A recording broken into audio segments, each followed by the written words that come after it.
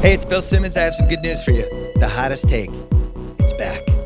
Oh, yeah. Monday through Thursday, 4 times a week, you'll hear from me, Chris Ryan, Sean Fennessy, Mallory Rubin, Wazzy Lambre, Van Lathan, Julie Lippman, many other Ringer staffers. You get one take. You got to defend it to the death. Sports takes, pop culture takes, food takes, airplane takes. Oh, yeah. It's coming back. First episode drops August 29th. It's Off the Pike, presented by FanDuel. The second half of the NBA season is here, and you can bet on the action with an assist from FanDuel, America's #1 sportsbook. Right now, you can check the new and improved Parlay Hub. Filter by odds, sport, and bet type to easily find the most popular parlays and same-game parlays, all on one page. Plus, start betting on the Explore page and the Pulse and bet live same-game parlays for every NBA game. So download the app today and bet with FanDuel, official partner of the NBA. The Ringer is committed to responsible gaming. Please visit theringer.com/RG to learn more about the resources and helplines available, and listen to the end of the episode for additional details. Must be 21 plus in present and select states. Gambling problem? Call 1-800-GAMBLER or visit theringer.com/RG. This episode is brought to you by Empower. You got money questions like, can I retire early? What are my best savings options? Can I afford to pay for my kids' education? Luckily, Empower has all the answers. With Empower's real-time dashboard and real live conversations, you get clarity on your real-life financial goals. So join 18 million Americans and Empower what's next. Start today at empower.com. Tap the banner or visit this episode's page to learn more. Sponsored by Empower, not an endorsement or statement of satisfaction by a client.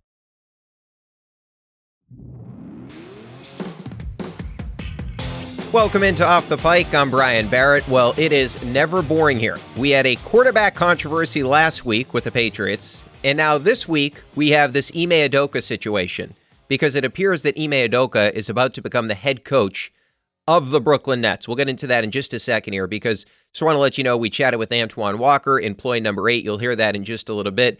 But Antoine was on with us right when the news broke that Nash was fired, but we didn't know that Ime Udoka was going to be the front runner for the job. So we did ask Antoine about Nash and Kyrie Irving and some of the good old days with the Celtics, him and Pierce, but we didn't get to ask about Ime Udoka. So just a heads up when you listen to that. But let's start, of course, with that Ime situation. So Woj reports that Steve Nash is out in Brooklyn. He tweets out right after that all of a sudden, Ime Udoka has become the candidate to land the job. Now, he mentions a couple other names, the Quinn Snyders of the world, but essentially that right away the Nets have been zeroed in on Ime Udoka. So Woj reported that they were vetting the suspension that was, of course, levied down by the Celtics. So just hear me out on this for a second. So they have been vetting Ime Udoka when Steve Nash was coaching the team. So essentially they've been planning to do this for a while. They've been just waiting for the right time to fire Steve Nash. And this sort of symbolizes and highlights what a dysfunctional organization the Nets really are. What an absolute dumpster fire that is. And remember, there's still a ton to the Ime story, right? Remember, the independent law firm, and this came out in Woj's story right when some of the news broke, a couple of days after the news broke, I should say. But the independent law firm found that he used crude language in his dialogue with female subordinates or a female subordinate prior to the start of an inappropriate workplace relationship with the woman. Woj went on to say in that story that the power dynamic associated with the superior's improper relationship with a staff member was the primary finding in policy violations cited in the law firm's report. So that's really all the details we got from a Celtics perspective because of legal reasons and all that. Now remember, Wick came out and he confirmed at the news conference that it was multiple violations. Brad Stevens was crying at the press conference. So there was a lot of stuff there in terms of stuff and information that we still don't know about Ime Udoka. Now remember, the Celtics players, they don't know anything either. At Media Day, you had Marcus Smart say, quote, "We've been in the wind just like everybody else." Jason Tatum, "There wasn't any more information we found out besides the things that you guys heard." So there are so many ripple effects to this story right now, and the Celtics players don't know much. There's only a certain group of people within the organization that know, for legal reasons, why this information isn't out there to the public for everybody to make a determination one way or another if Ime Udoka should be the head coach of the Nets. But just going back to the Nets portion of this equation, you had an NBA team that clearly was on the ascent, that went to the NBA Finals last year, and they had this stuff going on in their building. that they didn't know about, and they decided that their findings, the independent law firm's findings, I should say, it was strong enough to say, we don't want this guy to ever coach our basketball team again. We never want Ime Udoka to coach our team again, to the point where he had been suspended for the entire season, but it was essentially a firing. So they didn't want to fire Ime. The Celtics didn't want to do this. Ime Udoka is a really good basketball coach. And think about all the things he did for this team last year. He got them to become the best defensive team in the NBA. He got Jason Tatum to play at the highest level he's ever played at. And I understand he had a bad finals, but the guy was a first-team All-NBA selection last year. And he got Marcus Smart to play the point guard role after years of trying to figure out who's the best point guard for the Celtics. We went through so many of them watching this team play, and they landed at, oh yeah, he's been here the whole time in Marcus Smart. So Ime Udoka as a coach did so many good things from this organization that what the Celtics must have found, from their opinion, has to be so bad that this guy should never coach the team again. They didn't want to make this decision, but based on the findings of the independent law firm, they came to the conclusion, we cannot have this guy coach our basketball team again. And the Nets, just a couple of months after this information comes out there, they're hiring the guy. Obviously, now, it's not done yet, but this is the leading candidate to get the job. It's not like he's going to serve a suspension for the Nets. He's going to go there immediately and coach after it was deemed by another organization that Ime Udoka should not be coaching in the NBA. So you have essentially, as we alluded to, the most dysfunctional organization in the NBA, the Brooklyn Nets. And that's saying a lot because the Lakers are in the NBA. You have, right now, a guard that you traded for. I don't know what position Ben Simmons is. I mean, I really don't. But anyway, he won't shoot. He's been horrible. You have Kyrie Irving in the middle of another scandal where he tweeted a link to a movie that endorses anti-Semitic messaging. And he's going back and forth with people in the media about this. This is after the owner had released a statement. The Brooklyn Nets strongly condemn and have no tolerance for the promotion of any form of hate speech. You had fans at the game on Monday night wearing Fight Anti-Semitism t-shirts. This situation is going on with your point guard right now. You're in the middle of all this, and you're about to hire a guy that has more baggage than any other coach in the NBA right now that was just in the middle of an absolute scandal. This is where the Nets are at as an organization. Ime Udoka is a great coach, but is he really worth all this for this Nets team that's going nowhere? They're not winning anything. Durant's a great player. I get all that. Does anybody think the Nets are going to win anything significant this year with the dysfunction? Who knows how much longer Kyrie's even on the team? So you're now going to have to handle this, by the way, in a press conference setting as well, because we saw the Celtics have their press conference about Ime. Now the Nets are going to have theirs and answer all those questions and the questions surrounding Ime Udoka, right? Where you obviously had, we don't know all the details, and I'll continue to say that, right? We don't have all the details, but we know there was an issue in terms of the workplace dynamic of Ime and a coworker that was a subordinate. And now you're bringing in that guy to your team to coach. After another team had said, no, we don't want him here anymore, you're bringing that guy into your organization. That's a lot for a Nets team that doesn't seem to handle anything really well. Now, what I think would have happened, right? I mean, and this is just me guessing on this in terms of why they're hiring Ime. Kevin Durant, we all know, is pulling the organization. He knows Ime. He was in Brooklyn with Kevin Durant. Durant played for him on the Olympic team as well. So this could be, again, Joe Tsai and the ownership group of the Nets caving to Kevin Durant. They want to hire him too, probably, right? I mean, they probably think he's a good coach. They had him in the building.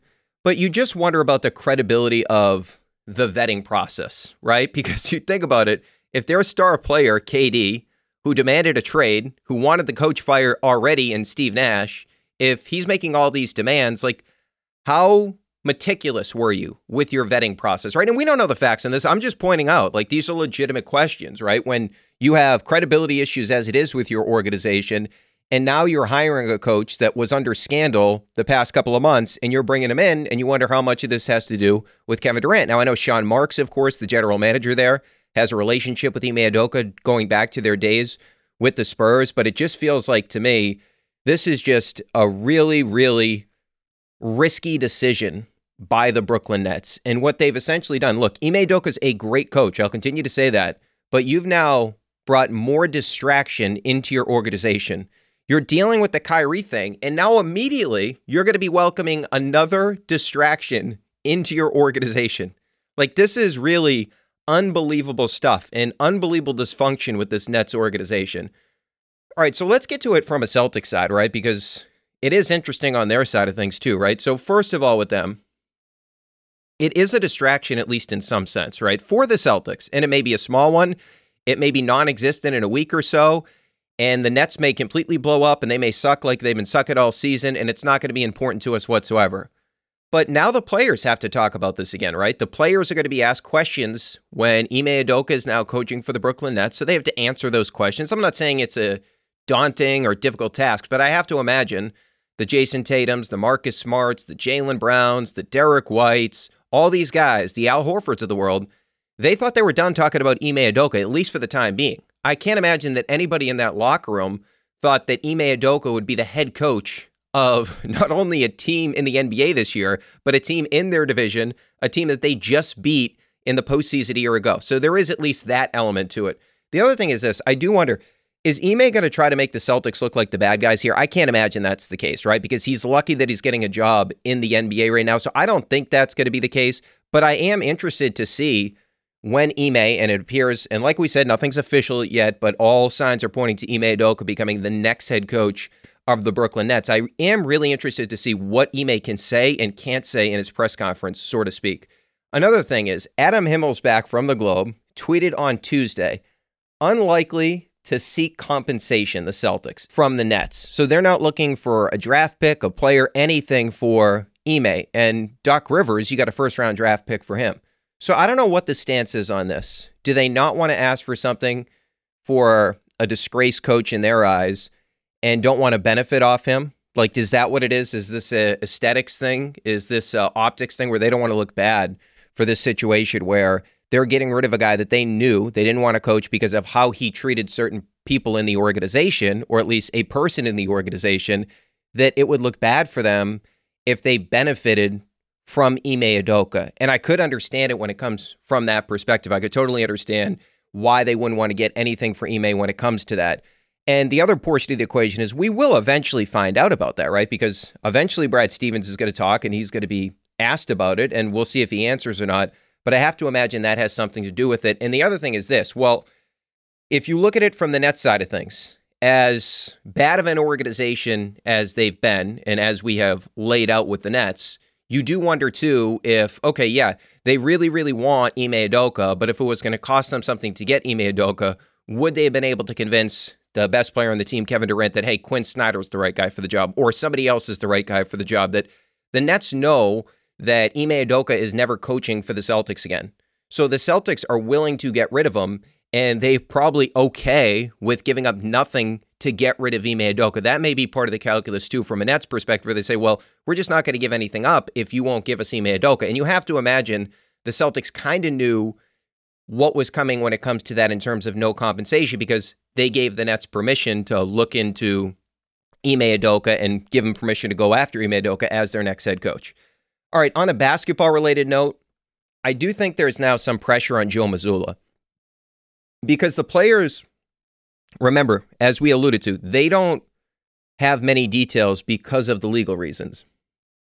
But now another team hired the guy knowing that that other team doesn't deem that the situation that happened with the Celtics, they don't deem that that was severe enough or bad enough for this guy to be suspended for the entirety of the season. They looked into the situation and said, no, he's good to be our head coach right now. So you do wonder if there's some sort of questioning from a Celtics perspective, like, wait, we don't know anything, and this other team said that he can coach right now, so how bad was it? You do wonder if there's some sort of questioning with that. So, and it's not going to be an issue if Mazzulla coaches well and this team is the juggernaut that we all thought it was going to be, and the Nets continue to play at the level they're playing at right now.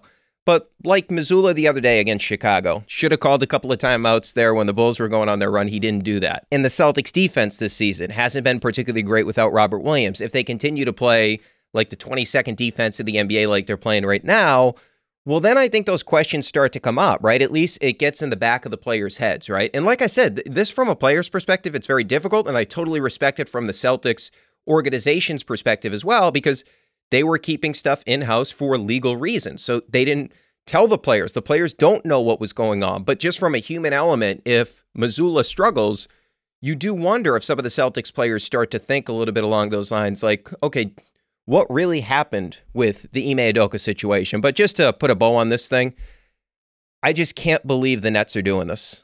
I really can't. After this just happened, the fact that the Nets are doing this right now, the timing of this just seems like such a dumpster fire for them. And my prediction for them is they're going to continue to suck. As great of a coach as Ime is, he's not fixing the situation with Kyrie Irving. He's not going to get Ben Simmons to shoot. The team is a complete joke right now. All right, a lot more to get into. Coming up next, we'll chat with employee number 8, Antoine Walker. This episode is brought to you by NetSuite by Oracle. As your business grows, you might start seeing some lag. There's too much work for your team, too many different processes, and it takes forever to close the books. If this sounds like you, you should know these 3 numbers: 37,000, 25, and 1. 37,000 is the number of businesses that have upgraded to NetSuite by Oracle. It's a cloud financial system that can help streamline accounting, financial management, inventory, HR, and more. 25, that's how many years NetSuite has been helping businesses do more with less. And 1, because your one-of-a-kind business deserves a customized solution for your KPIs. It's like when you come here for this podcast or when you check out your favorite website to gather all the info you need to make better decisions for your fantasy leagues. Well, NetSuite does that for your business and then some. It's one efficient system, one source of truth with everything you need to grow. Right now, download NetSuite's popular KPI checklist designed to give you consistently excellent performance absolutely free at netsuite.com/ringer. That is netsuite.com/ringer. Welcome back into Off the Pike. Joining us now, 3-time All-Star, employee number 8, Antoine Walker. Antoine, how are you, man? Good. Thanks for having me on the show. Anytime, man. So I want to get into this Celtics team in a little bit, but I want to go back to when, of course, you were a member of this organization. So going back to that Eastern Conference Finals, 74-53, the comeback against the Nets, you and Paul Pierce each had, what was it, you combined to go like 11 straight points together. But obviously the famous moment in that game is you're yelling at Paul. So what's going through your mind there? What are you saying to Pierce? It was weird that at that time it was a 1-1 series, and I thought we was going to lose the game, but I just felt like we didn't compete. I felt like Paul was not being aggressive at all, and I thought we needed to make a statement to let them know that we were going to be actually here to compete and fight. So that was really my whole message really to him, was that, hey, look, we may not win this game, but, we got to show some face here right quick. Let's try to show some face. We're on our home floor. And next thing you know, that momentum, Paul got going and the momentum started to swing our way. And, then we was able to make history. But it really was just more so just trying to save face, not get blown out the building, try to make the game a little bit more respectable. And next thing you know, the tables turned and we was able to pull it out. What was that relationship like between you and Paul? Because obviously now we see Jason Tatum and Jaylen Brown, and they're doing their thing this year after going to the finals a season ago. What was that relationship like between you two? Me and Paul had a great relationship. We had so much respect for each other, basketball ability. And one thing that made me and Paul work is we both wanted to win. We both were very competitive. We both are very competitive guys. And we never got in each other's way of any individual success, but just as a team, we had the same goals. And I think that's what really worked and really rooted for each other to be successful. And that's why we was able to work for the time that we did in Boston, because of our relationship. I think off the court was more important than on the court.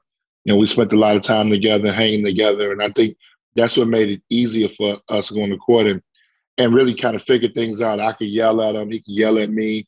I can get on him in times. And, when I felt like he wasn't playing up to par. And, that comes from hanging out and spending a lot of time together. What about not that you guys played the same exact position, but similar positions, right? Like you're on the wing a lot, just like Tatum and Brown are. So how impactful can that be at practice? Like, is there a competitive edge where you guys are going at each other a lot rather than like a small to a big man relationship sort of thing? Well, it depends. I mean, if you guys want to challenge each other, it's a one-on-one. And I think it all depends on the coaches, how a competitive coach wants to make practice and make guys go at it. I think we look at Jaylen and Tatum, those guys play similar positions. They got kind of similar skill set. So you would want to match those guys up as much as possible, probably during training camp. Once you get into the season, you're looking for continuity and staying together. But during training camp, I would match those guys up against each other all the time. Hey, so what was the origin behind the quote that you had when you were asked about, hey, how come you take so many threes? And you said, because there's no fours. How did that happen? Well, actually, it was All Star Weekend, and to be frankly honest, I was hungover. So I was, so I was actually headed to. I was at a press conference, and I think at this time, like right around the time, I had maybe had the most attempts for like a player by All Star break. So it was like a big number. So the question was like, why I shoot so many threes, and it just came out naturally because there's no force. Um, and it really was because I was hungover. I was tired. At the press conference, just had a good night out, All Star Weekend. So it was just one of those iconic moments. So you could understand what Jimmy Butler was going through a couple of years ago, where he decided not to play in the All-Star game because he was hungover. Oh yeah, no question. You get the right city, you get in some trouble if you have All Star in one of those cities. But I do understand that. I mean, especially for a lot of guys that don't, if you ain't been to a lot of All Star games and you've never had the opportunity to participate in, and if it's your first time, I mean, you got room to make mistakes. So was that the '98 one at MSG? Yep, I think it was '98. Oh, that's That a was my crazy. first one in Madison Square Garden. That was like the whole big, we thought Michael was retiring, and it was that whole hoopla behind it. Me and Kobe were the two young guys out that '96 class to make it to the All-Star game. Yeah, that was crazy. There was like a young Tim Duncan. Shaq was in that game. That was a crazy All-Star game, and it being at Madison Square Garden. That must have been like an incredible experience for that to be your first one. Oh, it was unbelievable, man. One, obviously, the hoopla around Michael Jordan, but Reggie Miller, Grant Hill, Tim Hardaway. I mean, Larry Bird was my coach. I was the young guy on the team. So it was especially being around all those Hall of Famers and then to top it all off is Madison Square Garden, the mecca for basketball. So just an unbelievable experience for me. Yeah, the one thing going back to what you said about the threes that's interesting to me, and you said, I know in '01 you led the league in attempts, but it's like, do you ever wonder, like, hey, what happens if I get into the league maybe 15 years later? Because now, like, you taking all those threes, it would have been embraced. And at times it felt like people criticize you for that, but it's almost like you taking those threes was kind of like ahead of where that position was almost. Oh, without question. I always think about that. I mean, I wish I was playing this time. I mean, I remember so much grief and people giving me such a hard time because I did shoot so many threes because I was the prototypical power forward that people were used to seeing. So to see a guy stepping out shooting threes where wasn't common back then. So I used to get people give me a hard time, but I love to see it now. I mean, so many versatile guys. I mean, we got centers now shooting threes. I just think it adds so much more to the game. But I wish I played in this era. I'm probably missing out on a couple $100 million right now. If I was able to play in this era right now. So that's always something to think about. But it's interesting to see the game get to evolve to where it's at now. You never thought that would come about, and to see where it's at now. I feel like I played selfishly, I feel like I played a little part in that and changing the game a little bit. Yeah, I'm with you, man, because I go back like to the late '90s and into the early 2000s, and I feel like when we watch the game now, it's much more aesthetically pleasing. It's more enjoyable, right? Because there's so much more spacing on the court. Do you enjoy watching the game more now than the era that you played in? I like the rules. I mean, I wish we could have played. I mean, I wish I could have played most of my career with those rules, like the free flowing, the being able offensively to have spacing and to be able to score. It was much more difficult to score back in the '90s and early 2000s because of the hand checking and those things. I like the game, but it's really simple now. It's a pick and roll game. It's a point guard league. You got to have a guy who can distribute the basketball. Obviously, the bigs are picking and popping. So it's not the traditional throw in the post and seeing guys post up as much as we saw back in the past. So that's a little different. But besides that, I mean, I do enjoy watching the game. There's some players in the league that I really enjoy watching on a night in, night out basis.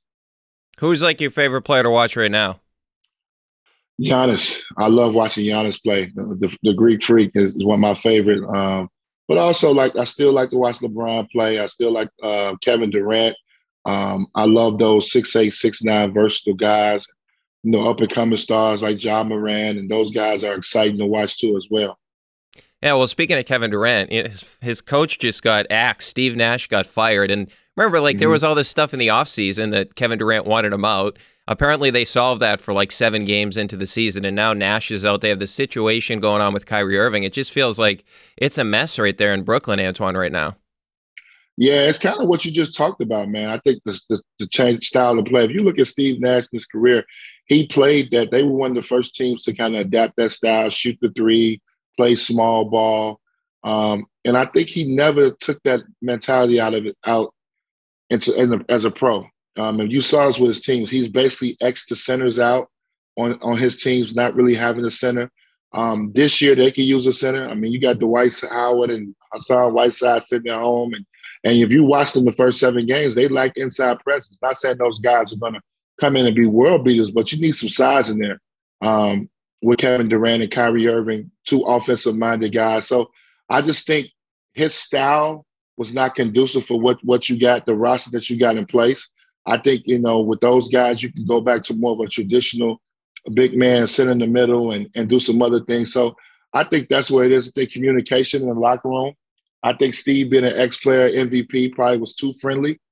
And I wasn't in the locker room, but I'm just assuming. I played with Steve. Usually player coaches like that are young and still around, not far removed from the game, are sometimes a little too friendly with guys. And, sometimes that can create bad habits. And obviously they haven't, with that personnel changes, they haven't exceeded expectations at all.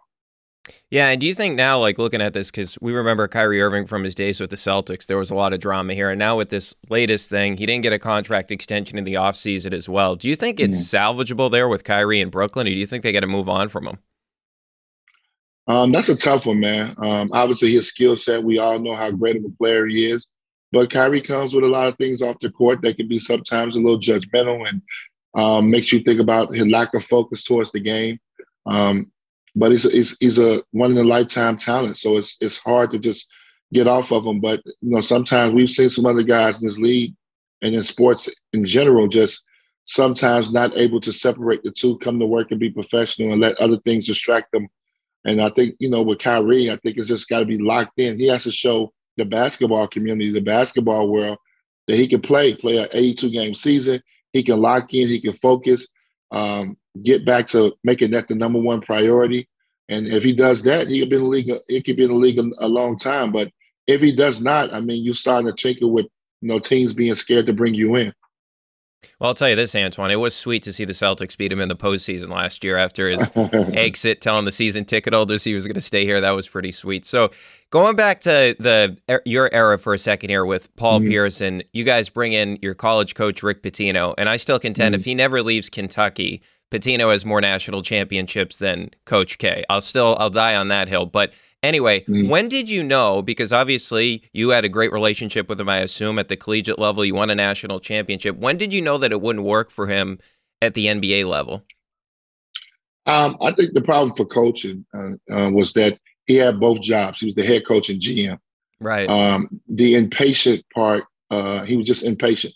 And if you follow the game in NBA, you have to let talent develop. You got to, we drafted Chauncey Billups and Ron Mercer at the 3rd and 6th pick. We're trading Chauncey Billups halfway through the season. You don't trade a rookie, 40, 50 games into a season. You got to give this guy a chance to see how things are going to work. And we actually were very competitive that year. We won 38 games after winning only 15.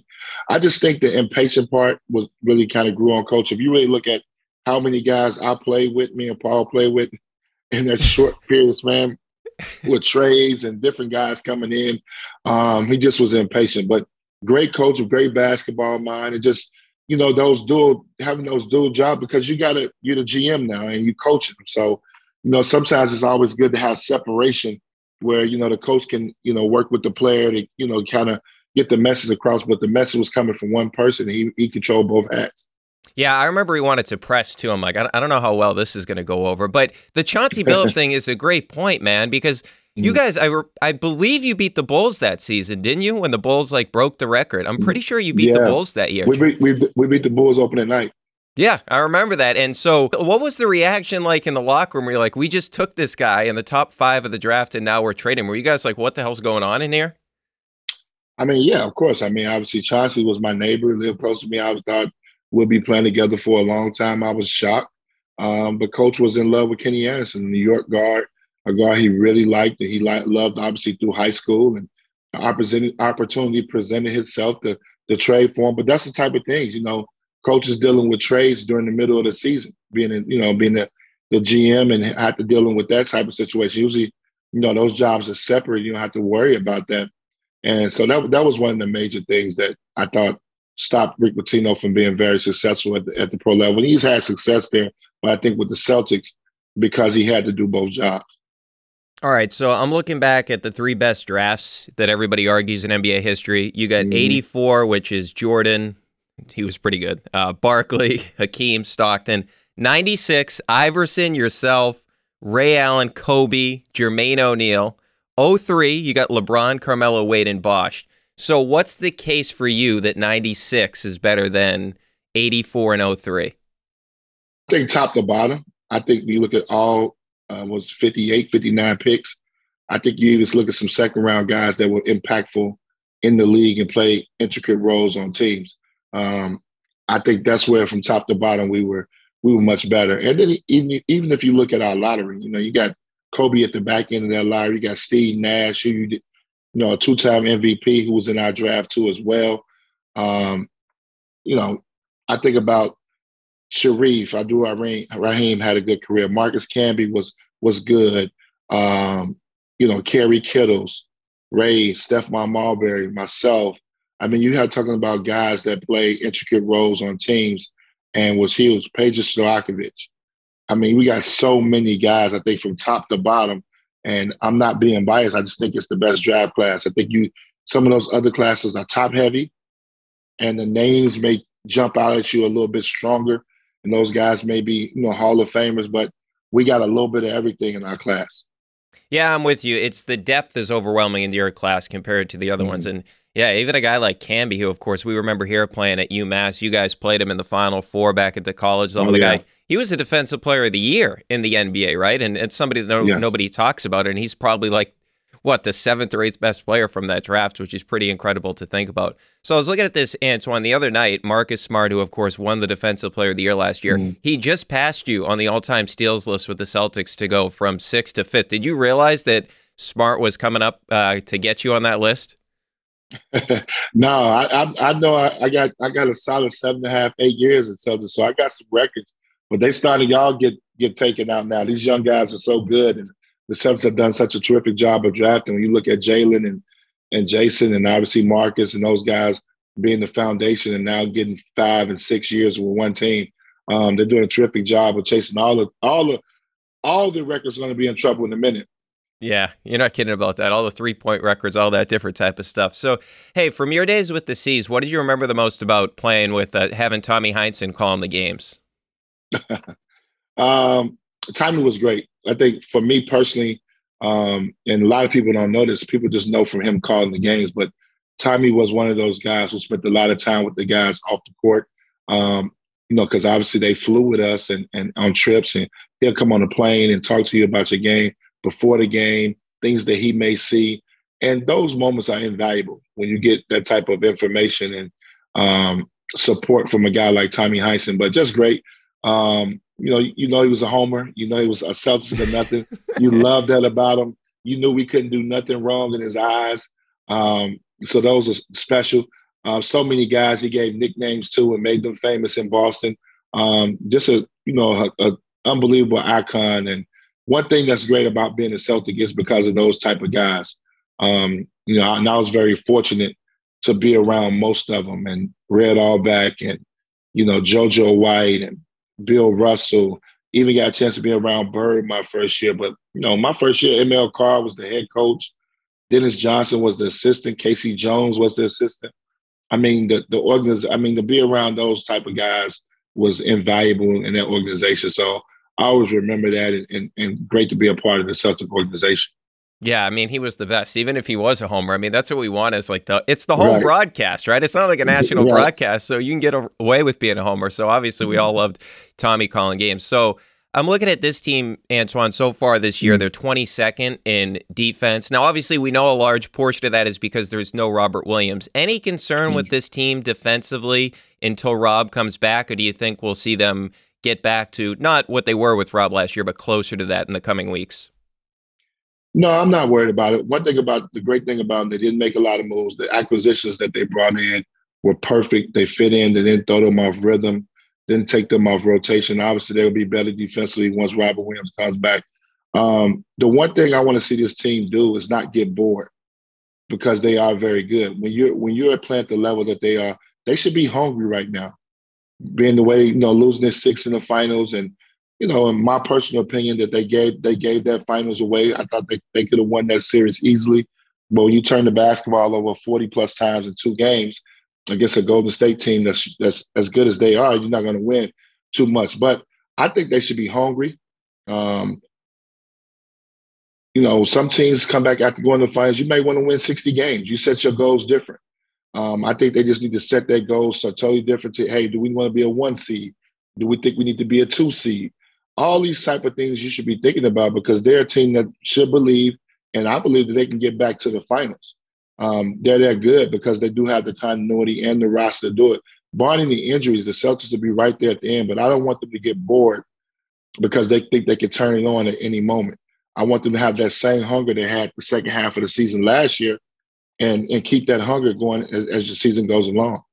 Yeah, I'm with you, because we've seen it a couple of times this year. Like, they were blowing out the Bulls in the first quarter. They let them back in that game that they ultimately lost. Now, they beat the Wizards the other night, but they did the same thing. They got out to a huge lead at the first quarter, and they kind of sat back, and the Wizards got back in the game. So that has been a little bit frustrating. But with Tatum in particular, obviously, he had a poor finals, especially for his standards, a first-team All-NBA guy a season ago. But it does seem like him in particular, he's been shot out of a cannon, Antoine. He's had an outstanding start to the season and getting to the rim more, doing a lot of different things. So what do you think his ceiling is as a player? Like, can he be an MVP in this league?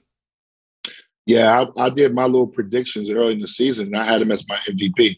I just think he loves the game. I think he's a competitor. I think the way he ended the season last year, he knows he was disappointing. He didn't play as well as he needed to play in the finals. And you see that early on. He came out in the Vengeance. He's playing really good basketball. He's very aggressive. You see some of the additions to his game. And that's what I want to see. That's what I expect. And I just love the fact that him and Jalen have figured out how to play together. And I think that's the one special thing about this whole thing. And that's why I believe he can win the MVP, is because those guys are figured out, and they're not going to get in each other's way at all.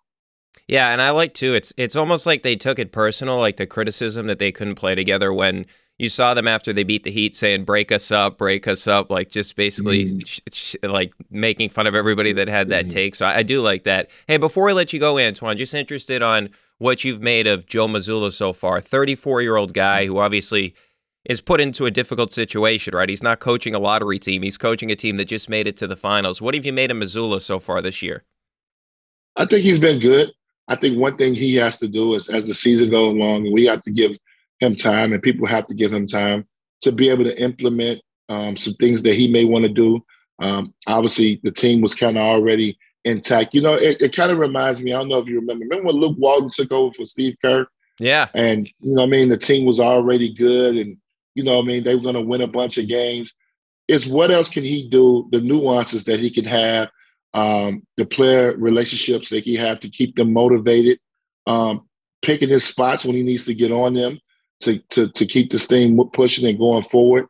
So those are some of the things I'm going to look at to see if he does that really well. That's usually sometimes, especially when you get a talented group that's going to win games regardless, you got to figure out little things, making sure the rotation stays down, plugging guys in and out the lineup when guys that got it going well and they're playing well. So those are the things but so far, so good. I think I saw his comments early about how they had to get back to learning how to win.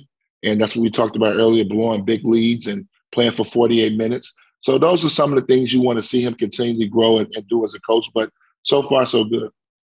All right, that is Antoine Walker, employee number 8, of course, great member of the Celtics organization. Oh, Antoine, you get royalties from Steph Curry for the shimmy, man. I feel like he should be paying you for that. Man, it's a couple of them should be paying me for it. Nah, he ain't giving me no royalties. At least show me some love. I think they should at least show me a little love, though, right?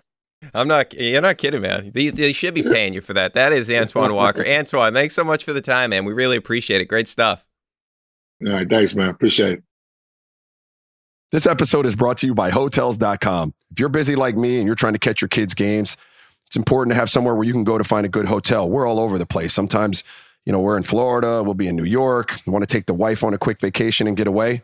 Whether you're looking for a relaxing getaway or heading out of town to see the playoffs, Hotels.com app has a perfect hotel for every trip.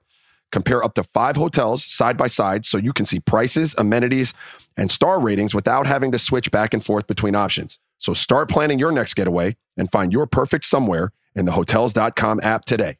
This episode is brought to you by Empower. You got money questions like, can I retire early? What are my best savings options? Can I afford to pay for my kids' education?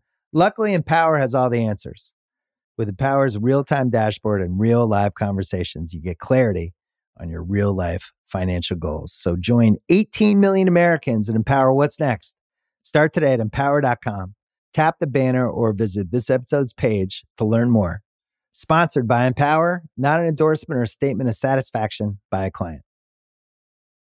All right, great stuff there from employee 8, Antoine Walker. Love chatting with Antoine, one of my favorite players from growing up as a Celtics fan. And those teams are really important for the region because the Celtics were so bad in the 90s after dealing with, obviously, tragedies, the Len Bias situation, and Reggie Lewis as well. Those Celtics teams at least brought back some hope. They were never a legitimate championship-level team, but they were a very entertaining team that went to the conference finals. But I did want to get to the Patriots because, of course, we had the trade deadline pass, and the Patriots stay pat. They don't do anything. So you have to ask yourself a couple of questions. Did you have any pieces to sell off? Well, the first one I would point to is Nelson Agholor, and the answer to that is no. Why? Because his contract is relatively big, even though it's an expiring contract, if you will, to use the NBA verbiage. But the problem is that Agholor on Sunday played just 19 snaps. That was 24%. Jacoby Myers, of course, played the most snaps at the receiver position. He was followed by Tyquan Thornton, the rookie, who was second at 78% of the snaps. Kendrick Bourne was third at 69% of the snaps. And we know that Devontae Parker got hurt early on in that game, and he never returned. So that means if you look at the pecking order and the hierarchy of Patriots receivers, you have Myers, you have Parker, you have Thornton, and you have Bourne, all right now ahead of Nelson Agholor. So how could the Patriots get anything for this guy, right? Now, if he continued to play the way he did at the beginning of the season, you may have been able to get somebody to bite on it, but because he had such a dramatic fall and he was dealing with an injury, I just can't imagine there were buyers there. And with Bourne, yeah, that's an intriguing contract, $4.7 million in terms of the cap hit. But the Patriots probably look at Bourne now and think we need him. And I would like them to throw the ball more to Bourne to begin with, and it's a very good contract. So I can't really criticize the Patriots for holding on to Kendrick Bourne because I personally like him as a player and I think he can help the team. The only guy I could have seen moving was Agholor from the receiver position, but you weren't going to get anything for the guy.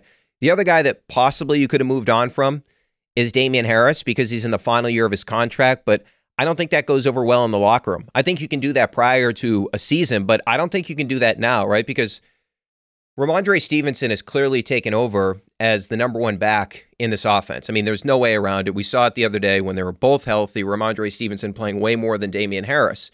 But the problem is that what if Ramondre goes down? Well, then Damian Harris is there. Now, like I said last week, I think you could have started a bidding war for him because the Rams are desperate for a running back.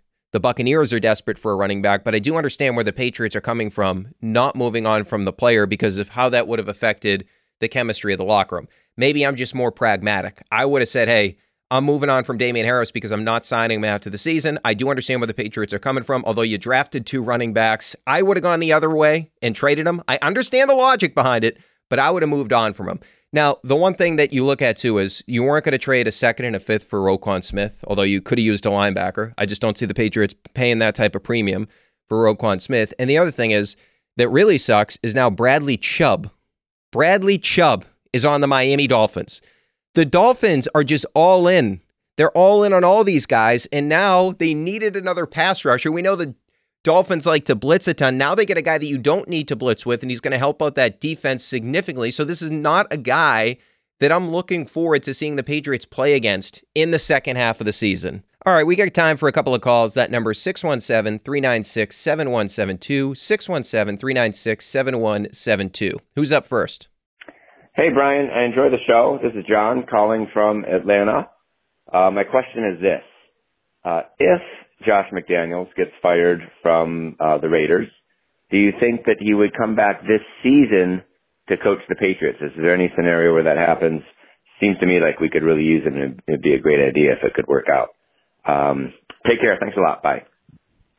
It's an interesting thought because Josh McDaniels apparently had another meeting with Mark Davis, the Raiders owner. This is the second meeting he's had this season. And the Raiders, that's one of the worst performances of the week. They just got absolutely obliterated by the New Orleans Saints. That Raiders team paid Darren Waller. They have Hunter Renfrow. They traded for Devontae Adams. They have Josh Jacobs in the backfield. And in all likelihood, their chances of making the playoffs are very, very small right now. And I've said on multiple occasions, I've never got it with McDaniels in terms of teams wanting him to be the head coach. He was a failure in Denver. And really, every year that he doesn't have Tom Brady, he doesn't really have an efficient offense. I mean, it was okay last year with Mac Jones as a rookie. But to your question about McDaniels coming back to the Patriots, I'm pretty sure that will happen if he gets fired. They all come back. McDaniels already come back once. Patricia's come back. Joe Judge has come back. So I'm pretty sure, lock it in. He's in the Bill circle of trust, if you will. I mean, Bill never wants to bring in an outsider, right? Don't bring in an outsider to the organization. But Josh, oh yeah, go ahead. Come on back, Josh. You failed again. Let's go. Help us out here. Yeah, I'm sure it will happen if he gets fired. Hey, Brian. Zach from Rochester again. It's disgusting how spoiled this fan base is with their QBs. Mac was in the Rookie of the Year conversation last year, and he has a bad start to this season, including getting injured, and you're already trying to kick him out the door. I agree Mac has to be better, but his decision has been poor, and he definitely hasn't looked great recently, but I think we're overreacting to the fact that he's not Tom Brady. He has had a better start to his career in EPA per play than not only every other QB in his class, but also Kyler Murray, Tua, and wait for it, Josh Allen. I get it when you say he might not be the QB of the next decade for the Pats because he definitely still has a lot to prove. But you better hope he's the quarterback of the next two seasons because where is that new Hall of Fame QB going to come from if it's not him? Let's skip these zappy Brady delusions. He's had 5 quarters, and we saw who he was in the Chicago game. That magic is over. Give the Mac the time he has earned, and it's his job for the foreseeable future. All right, look, it's a fair point in some sense. Now, the Zappy thing, I don't think that anybody thought that Zappy was going to turn into Tom Brady. I think that's unfair. I think people were just happy that, hey, they found a quarterback in the 4th round that actually won 2 games for you. Not to say that it was all on him, but you won 2 games with a quarterback that expectations are not very high for a 4th-round quarterback. And the fact that Zappy was able to play at a competent level is a large reason that the Patriots are still in a position where they're 4-4 and they have the opportunity to go to the postseason. And I'm not saying just the second half that Zappy played against the Bears is who he is, so we just take away the 2 good games that he played against the Detroit Lions and the Cleveland Browns. And I get those aren't great teams, although Cleveland beat the shit out of Cincinnati. So I get that's part of it is the game plan was set up perfectly for him, but he's got to go out there and execute it, and he certainly did. My whole thing with Mac Jones is this. If he plays poorly again against an Indianapolis Colts team that, quite frankly, is not very good, I do believe that the Patriots are going to have to consider making a change because what we have seen from Mac Jones this year compared to last year is he's regressed. And look, I outlined some of the issues in terms of the coaching staff, et cetera, for why some of that is happening. But there has to be some responsibility for the quarterback. And the reality is this. The offense has looked like it's functioned at a higher level when Zappy's on the field. Now, look, we may find out after Zappy plays for 3 games, well, he sucks. He's not good. We could certainly find that out. But if Mac Jones can't make progress this week, right? Because there's no way anybody felt good about Mac coming out of the Jets games, right? There's no way. You can't tell me that you felt good about Mac coming out of the Jets games. If you do, you're just drinking the Kool-Aid. You believe way too much in the player, if that's what you actually thought. So if he plays poorly against Indy, and then you have the bye week coming up, I do believe there is going to be a conversation internally on whether or not Mac should be the quarterback for the remainder of the season, because the reality is this. Even if you say Zappy's job was easier this year, Zappy has been better than Mac when he's been on the field. You cannot argue to the contrary. All right, great voicemails as always. And remember, if you do want to leave one, 617-396-7172 is the number. Again, that is 617-396-7172. So I know on Sunday after the game, I did a lot of shitting on Mac and I stand by the fact that he played poorly in that game. But I am wondering this, if we just look at where the Patriots are at organizationally right now, did they miss out on an opportunity in the offseason to upgrade this team? Because when you look at it, and I take the 2 quarterbacks that played at the same college as Mac Jones, Tua and Jalen Hurts, their two organizations said, hey, our guys are not perfect quarterbacks. They're not in the top 3 to 5 quarterbacks in the NFL. Their resumes aren't there yet. So what do we need to do to help them get into the level where we could argue, oh, are they playing at an elite level? And right now, even if you don't think that Tua is going to be a great quarterback for 10 years, even if you don't think that Jalen Hurts is going to be a great quarterback for 10 years, they're playing really fucking good right now. And the Patriots quarterback, Mac Jones, is playing really poorly right now. And those organizations help those teams out. I mean, I remember doing a podcast before the season where I said I was going to die on the hill that Mac Jones is better than Tua. Well, I'm perishing on that hill right now because Tua has played significantly better than has Mac Jones. So look at what these teams did. They realized these quarterbacks need help. We need to supercharge our offense. So what did they do? Well, the Eagles gave up a first and a third for A.J. Brown.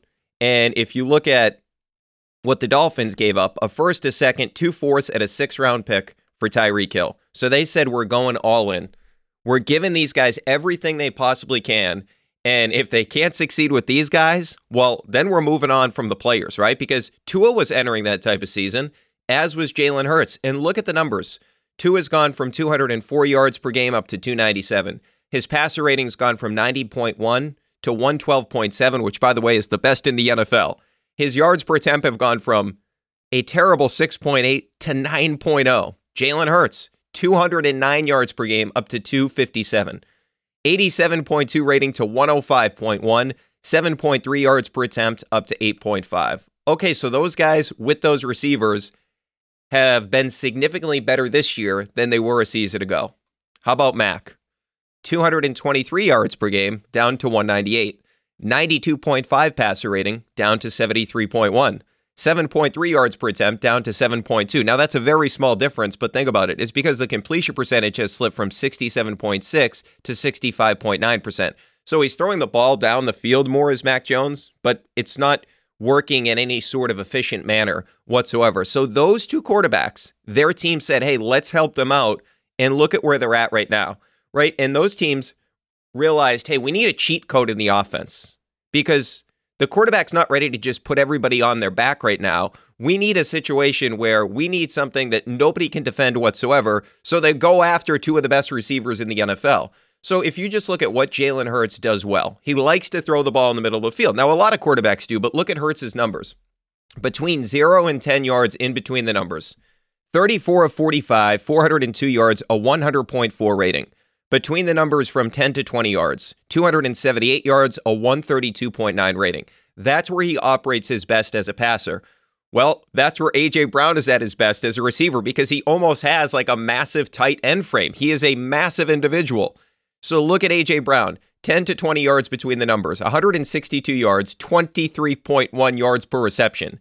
0 to 10 yards between the numbers, 12 grabs, and 13.1 yards per reception. So he's operating in the space where Jalen Hurts is best as a passer.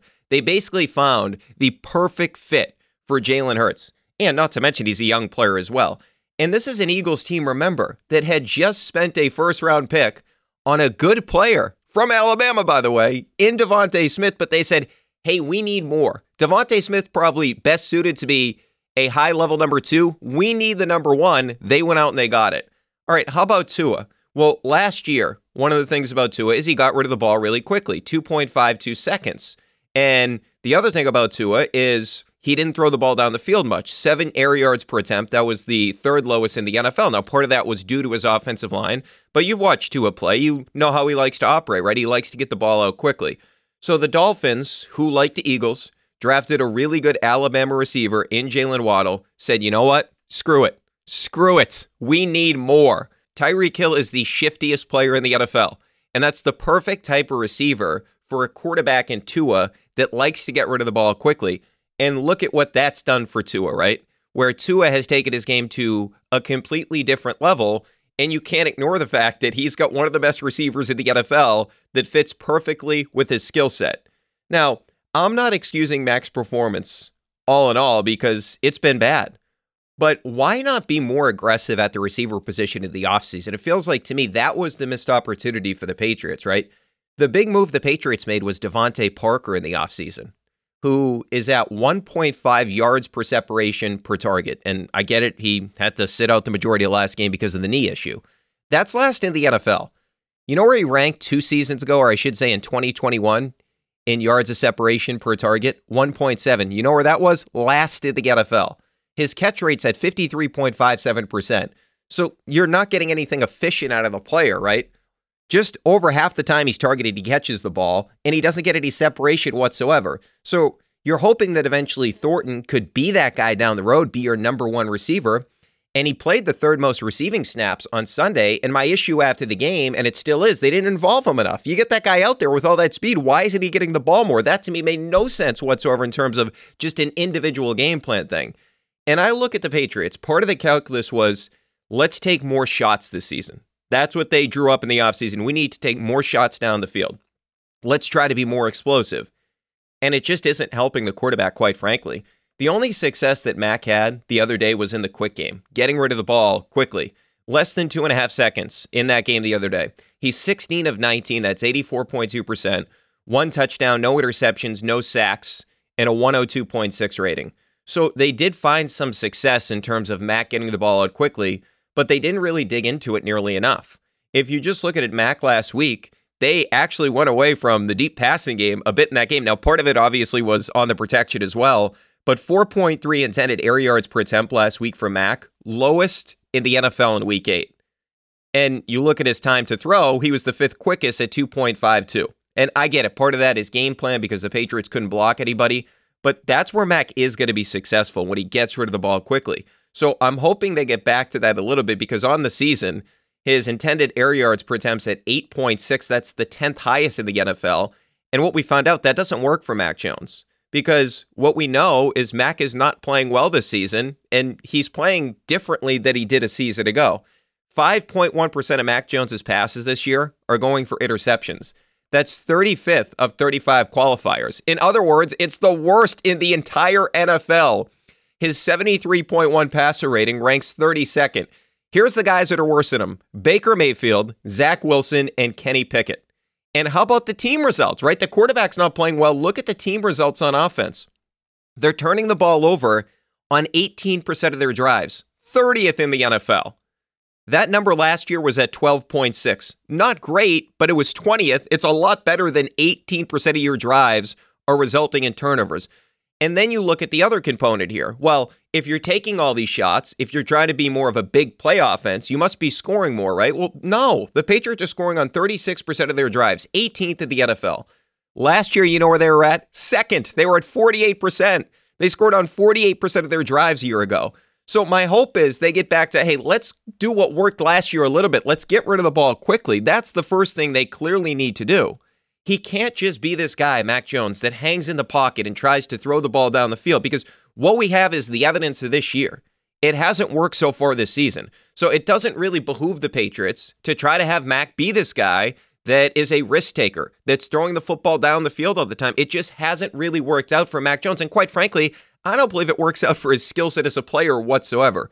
So I do really look at the Patriots missing out on a huge opportunity in the offseason, where I get it, financially, salary cap, all that different type of stuff. You would have to move things around to get one of these deals done. But we've seen teams in the NFL do it all the time, where they can make room for a guy based on salary cap situations. And I just wonder, you look at these quarterbacks across the league, like Tua and like Jalen Hurts, who are now playing at elite levels. Why are they playing at that level? Yes, certainly some of it is coaching and all that, but a large portion of it is because they have 2 of the best receivers in the NFL on their team. Like, can you imagine this Patriots team where Jacoby Myers is your number 2 option? Because Jacoby Myers is having a ridiculous season. He is playing incredibly well this season. But we can all acknowledge he's not like a legitimate bona fide star level receiver. He's a very, very good player. This is not meant to sound like an indictment on Jacoby Myers whatsoever. He's a very good player. He's been by far the Patriots' most consistent pass catching entity, if you will. If you count receivers and tight ends, he's really good. But imagine him as a number 2, because I look at that team in Philadelphia, and Devontae Smith looked at times like he was going to be a number 1 receiver coming out of the collegiate level. But the Eagles said, well, we can already get a guy in A.J. Brown that we know is a number 1. And then can you imagine what Devontae Smith is doing as a number 2 receiver? And the Patriots Now Jacoby Myers is their number one, and there's just not that level of explosiveness with Jacoby Myers like you get with A.J. Brown, and of course like you get with Tyreek Hill. But just imagine that. Then you have Ramondre Stevenson out of the backfield as well, and A.J. Brown getting open in the middle of the field like he's doing for the Philadelphia Eagles right now. This is a totally different Patriots offense. It is supercharged with that guy. See, these receivers make up for some of the shortcomings of their quarterbacks. It's a weapons league right now. And the Patriots are lacking that alpha and omega, if you will, of their offense. Look at the past couple Super Bowl champs. Rams, Cooper Kupp. Bucks, they had two of them, Mike Evans and Godwin. Heck, Rob Gronkowski was like their fourth best weapon. And this is with Tom Brady. That's how good the weapons were. Because he had Antonio Brown on that team as well. Now, obviously, we all know about Antonio Brown now. But think about that quartet of receivers. Evans, Godwin, Gronk at the tight end position, and Antonio Brown. The Chiefs, when they won their Super Bowl, they had Tyreek Hill and Travis Kelce. And the Patriots are sitting here right now with a quarterback that is clearly struggling, and he doesn't have that definitive number one option. He doesn't have that game-changing type player. So this is not to defend Mac, right? Because some of the plays, there's zero excuses for some of the turnover-worthy plays, if you will, that Mac Jones is making this season. There's no way around it. He's regressed as a player. But I believe what happened with the Dolphins and the Eagles is they took a serious look at their quarterbacks. And they said, okay, what are their quarterback strengths and what are some of their weaknesses? And how do we get a guy that fits in with that particular player? And they made the big move, right? They went big game hunting. They showed a belief in their quarterback. And with the Patriots, not to say that they didn't believe in Mac Jones, because in fact, I think they actually believed in Mac Jones a little too much, because I think what the Patriots did is they looked at what Mac Jones did in his rookie season and said, hey, we can get more out of the player, right? And to some extent, I can understand the logic in that, right? Because you say, okay, we see it all the time in the NFL. A guy takes a leap at his second year as a quarterback. So I can understand where they're coming from with that. But they put too much on the quarterback's plate, right? It's almost like they were asking him to take this massive leap in year two that, well, they were missing one of the ingredients if you want that guy to take a massive leap. What happened when Joe Burrow took his leap in year two last year? He got this thoroughbred in Jamar Chase. Now, Jamar Chase, I get it, different type of situation, right? You got him in the draft. But the point being is he took that leap when he got that guy. We saw it with Josh Allen. Now, his leap was in year three, but it's when he got Stephon Diggs. And it just feels like, to me, the Patriots owed it to themselves to get the quarterback a legit, bona fide number one receiver to find out if he could be that guy. Because what we're finding out right now, put more on Mac's plate, have him throw the football down the field more, have him throw into tight windows, it's not going to work. We have enough evidence so far that that type of game plan isn't going to work. Now, at this point, it's not really salvageable this season. You're not going to get a number one receiver in the NFL. So what they have to do now, get back to the basics, get back to what worked for Mac Jones last season. All right, we'll be back with you on Thursday as we get you set for the Patriots and the Colts coming up on Sunday. And as always, make sure to get your voicemails in. That number 617-396-7172. Again, that is 617-396-7172. Thanks to Jamie McClellan and Steve Cerruti for producing this podcast, and we'll chat in a couple of days.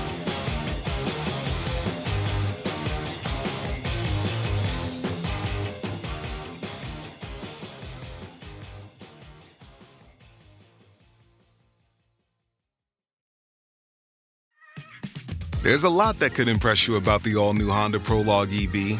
True, it's got class-leading passenger space and clean, thoughtful design and intuitive technology. But what really sets the Prologue apart from the competition is that it's more than an EV. It's a Honda. Honda, the power of dreams. Visit honda.com/prologue to learn more. This episode is brought to you by Lululemon. Guys, if you're ready for a new pair of pants, try one of Lululemon's ABC pants. They're made to make you look and feel good. And there's lots of different styles to choose from. My favorite, because I walk around LA every day, I like the joggers. I'm not jogging, I'm just walking fast. But if you're working out, I would try them out. And if you want something a little sleek, maybe business-like, maybe try the ABC Slim Fit trouser. But I am a joggers guy. Once COVID happened, I was just like, I want to wear jogging pants and joggers and all kinds of soft pants as much as I possibly can, especially when I'm working out. Ultra comfortable and versatile.